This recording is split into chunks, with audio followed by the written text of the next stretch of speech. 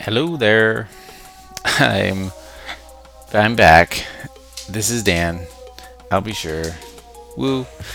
Um, Episode 3 of Save It for the Show, starring me, Dan Fields. You can reach me on Twitter at Dan the Beast, which is kind of foolish since, you know, I'm in episode 3 and there's 10 listeners to this, but you know what? Bless you and bless your heart. And you're awesome for doing that. And you know who you are. And look, maybe one day these will be read back. Maybe I'm the Susan Boyle of podcasting, and my early work will be looked at as juvenile and sophomoric, but with a lot of heart, and people will enjoy them. So if you're listening to this in the future, welcome. And if you're listening to this in the future still, there's nothing but the future, I guess. Thank you. I appreciate it. And I'll keep toiling away on these. I was talking to a buddy of mine on the internet because that's what I do. I talk to people on the internet all fucking day. And his name's Lyle. And I'm dying to get him on the show. He will become your favorite guest. I'm telling you. In fact, he'll probably take over the show and will end up kicking me out. He will be the John Lennon of this, and I'm certainly, I think I'm probably fucking George Harrison or something. I haven't found the Paul McCartney, but we were talking about the internet and fuck, what was I gonna say? Damn it, my mind went crazy. But anyways, we were talking about stuff to talk about on the podcast, and and I remember I was saying how I'm just gonna keep doing these once a week until I have 100 of them, and they're just like sitting like in my attic, like I'm some weird carpenter who is making beautiful Fabergé eggs, and they're just sitting away now. This podcast is not a Fabergé egg. That's ridiculous, but maybe you get my bizarre point I'm trying to make. So I was talking to Lyle about things to talk about on the podcast with him, and his mic's broke. He's got all this mishigas why he can't be on, which is fine. Same with George, and I will find somebody who's got the cojones to let me call them on Skype and talk to them for 5 minutes, so you don't always just have to listen to my droney drone. And I need to turn off Albie Sure. He's wailing away in my ear like a badass. All right. So, anyways, I was talking to Lyle about things to discuss, and it kind of made me realize we're talking about the internet, and he works in the internet, I work in the internet, and I feel like it's sort of ruined me on things that I should be enjoying, like normal people. I mean, my wife or my sister-in-law, they'll share with me a funny video, and I've seen it fucking weeks ago because of guys like George or Lyle or Joe Leone, who they're just on the cusp of this shit, and it's kind of fun to see that before them. But by the time they see it and the rest of the world's enjoying it, I'm already kind of over it, and I don't get to enjoy. I mean, there is a bit of joy that comes from first, fucking first, typing a verbal comment first by seeing a YouTube video before. Like I remember when that homeless guy the radio guy who, blah blah blah, that homeless guy, Ted Williams, Matt Carney, another internet like goof who finds this shit. He showed me that video, and I think it had like 1,000 views. And then the next day it had like 1 million, and I remember we were both sort of like, yeah, we saw that shit, seen it, pff. And then belittling other people that saw it.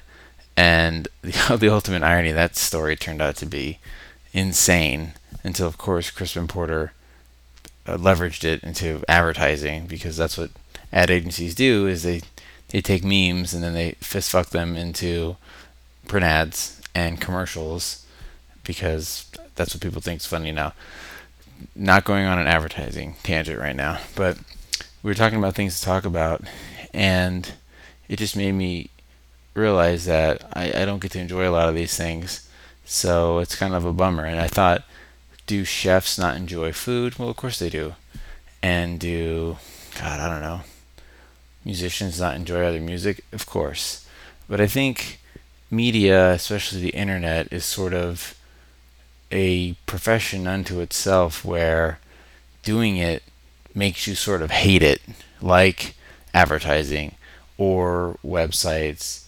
You know, I don't know anyone who's in advertising that truly likes anyone else in advertising. If you really, really break them down to their core, they're either super jealous of them.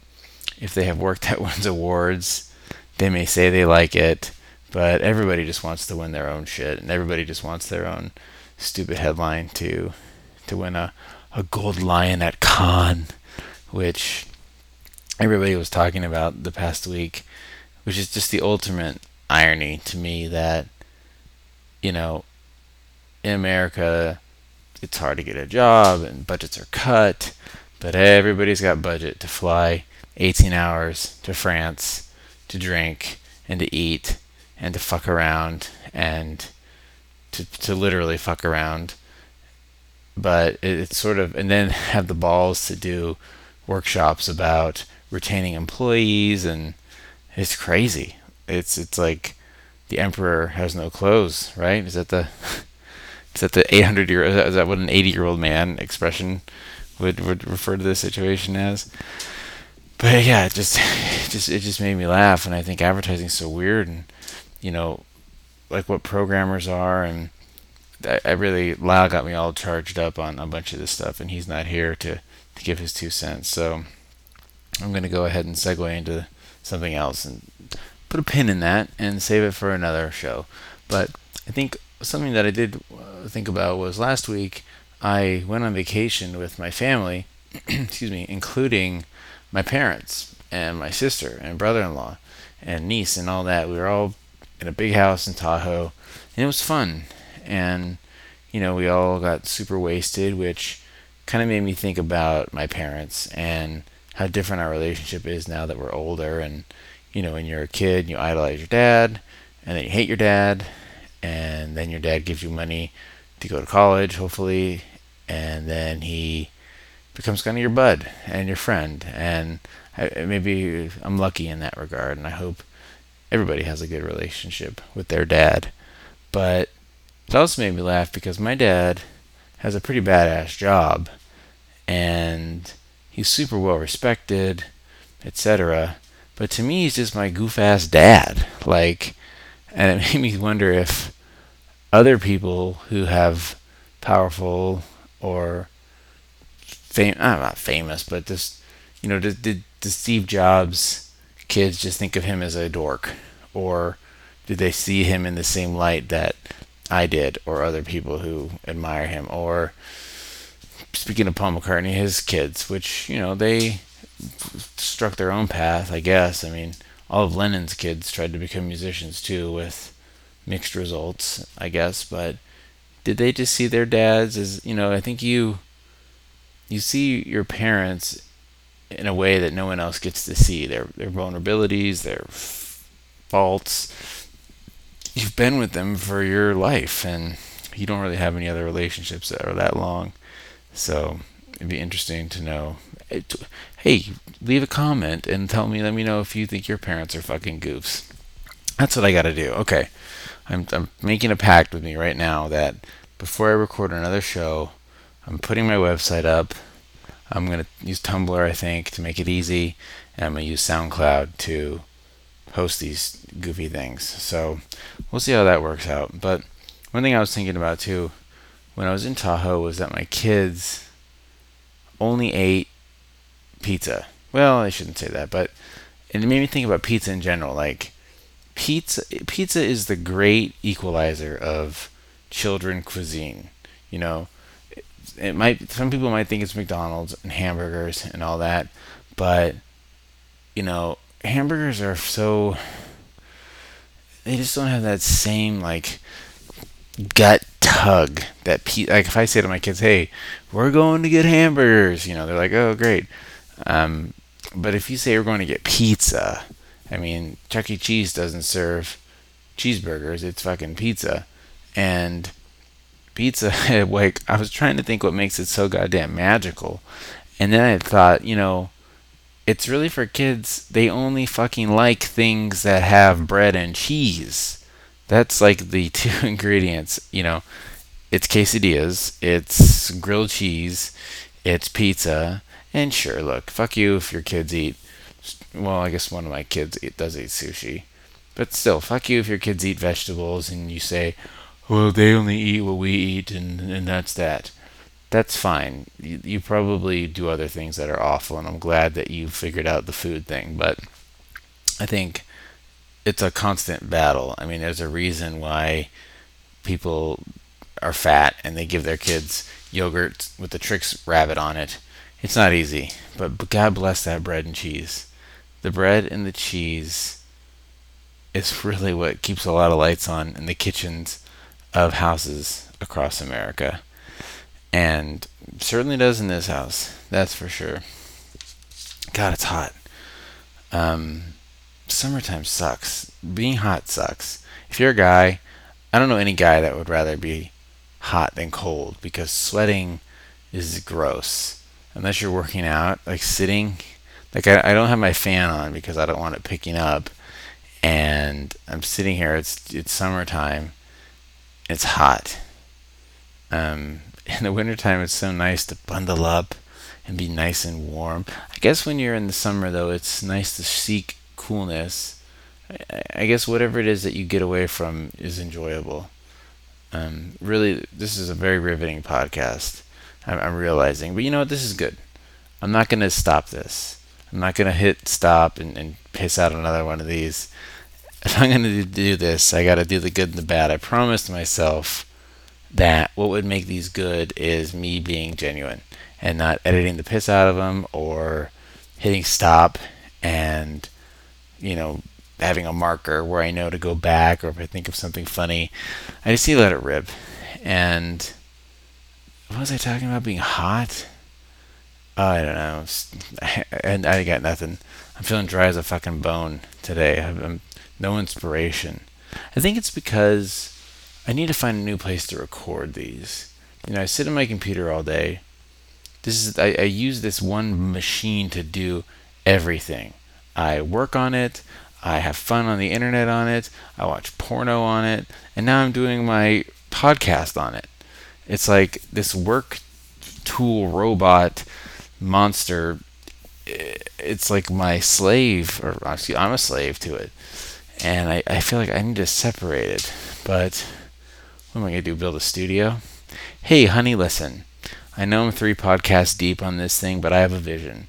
I'd like to pull out 3 or 4 grand and rent a studio every month. I think that'd go. No, I'll ask my parents for a loan.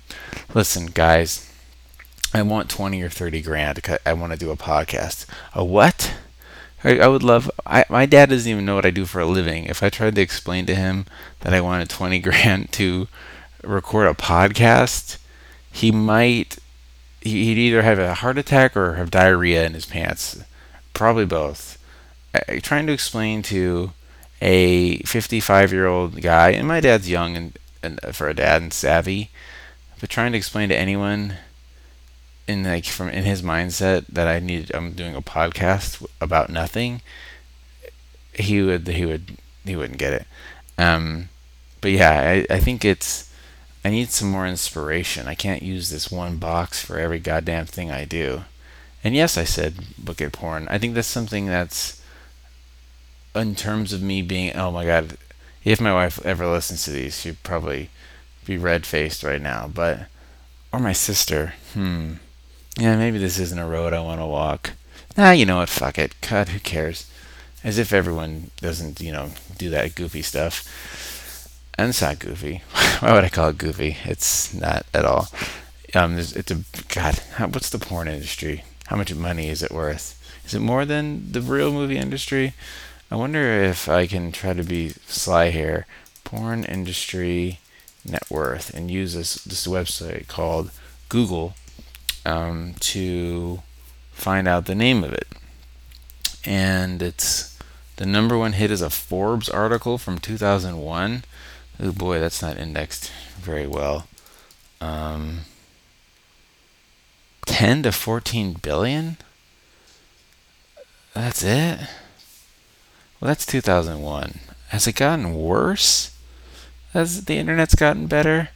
I mean, I don't know anybody ever who's actually plunked down hard-earned money to have physical evidence that they jerk off in their house. I think that's that's something that's definitely changed.